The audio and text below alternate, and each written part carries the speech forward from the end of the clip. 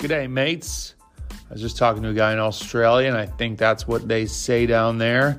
There is some low-lying fruit in training that you can check on your own training to see if you can improve. You know, there's so many metrics, so much going on out there that I think sometimes we forget some of the basic stuff. And this guy really, before we get into the nitty-gritty of his goals, it was like, hey man, do these basic optimizations and you'll definitely get better from that.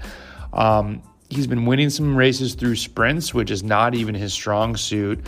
And he's in tune with doing different intervals. He does some VO2 max. He's in tune with whether he does better at like Tabata style or more classic style. Classic style is actually going to increase your maximal aerobic power, and the continual effort, the kinetic aspect of it has been shown to be more beneficial. I think it's much more race specific, but I'm going down a wormhole here. And he's training, and he has 3 to 4 hours to do during the week and then 3 to 4 on the weekend. He's maybe doing a little bit too much strength work with dumbbells. At some point you're only gonna be able to lift in dumbbells so much. And then when we look at what he's actually doing during the week, he had listed it as sweet spot tempo and base on a Tuesday, or if he's in build, he does VO2 max. I'm cool with that. Wednesday, Thursday is zone 2. Mondays and Fridays off. Saturday is a long ride with some hard efforts, and Sunday's recovery. Optimizing this, if he's taking Monday and Friday off, Sunday doesn't have to be recovery. If he can do another 2-hour ride, that's great. But when we look at the actual hours, so he's saying 8 hours, 6 to 8 hours. It's about that. Sometimes there's definitely a 4-hour week, a 2-hour week, a 3-hour week, and then there's a 10, but it is a lot of 8 and 7. But what I was telling him is, if you can commit 90 minutes 3 times during the week, that's already 4.5 hours. And then do a 2-hour ride, that's 6.5. And then if you can do another 2-hour ride, that's 8.5. So 8.5 hours is, that's not too tough on his schedule. If he's done some 11.5 hour weeks, he's done a 10.5 hour week. If you create a schedule and say, okay, I'm going to do 8.5 hours this week. The next week, I'm going to stretch it and I'm going to add 1 more hour. I'm going to do 9.5. And then the third week, I'm going to do 11. If you do that consistently, that is massively going to add up. And what you can do is go in and look at all the KJs you've done over the past years.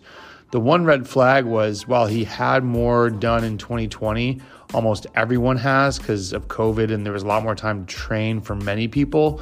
That only matched what he did in 2017. It hasn't increased year over year, which is one thing you want to do. The easy optimization is he's spending so much time in active recovery. If you look at your breakdown over the past year and look yearly at your time in zones, you definitely want your endurance time more than active recovery. And then obviously your VO2 max time is going to look very tiny compared to the endurance time. That's fine. Look at the actual hours and see what you've been doing. That is an easy optimization. So number one is look at your yearly work. Is it increasing? Take 20 minutes and do the math. What do you have to do each month, each week to make an increase in the training load? That's important. Optimization 2, where are you spending your time? Are you spending your time dilly-dallying around? A lot of people are. That's an easy optimization. Pedal the bike. And then, look at your hours. Can you stretch 1 more hour? I mean, look at the math. If you go from 8 hours in a week to 9 hours, that's a 12.5% increase.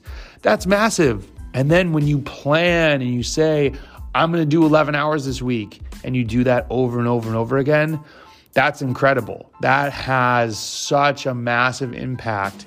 And you're going to hear Frank Overton talk about this, about day in and day out. And this is a lifestyle sport because it's an endurance sport. It builds on itself. You're not, I promise you, you're not going to hit your highest high in 3 years. It just does not work that way. I wish it did, but it doesn't. So those are 3 super simple things that you can look at.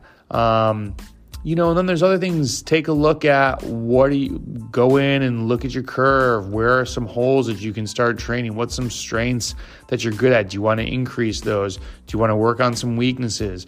Where are you usually getting dropped? Like, it's endless. But before you even really, that's looking at metrics, but before you even I need to increase my FTP, I need to increase my VO2 max number. It's like, well, maybe those increases will happen just by optimizing some sloppy training habits that you have.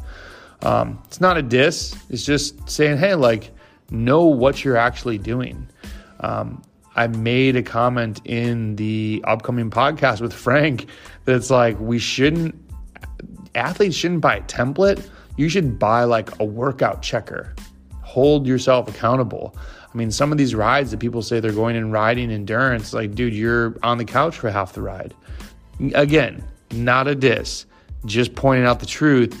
And a lot of us, Patrick even said this. He looked back at some of his old rides when we thought we were riding endurance. No one was telling us, hey, 10%, shoot for that. Hey, 20%, still pretty decent. Hey, 40% zone 1 in a ride. That's bad. That's a waste of time. Don't do that. Unless it's a recovery ride. So just start thinking, okay, where's some low-lying fruit? How can I get some more work done that it doesn't affect all the other things that you're doing in your life? All right, I hope you get it. Crush it this weekend. Have a good one. Have big goals. Set up a plan. Go after them every day. A little bit. You'll get it.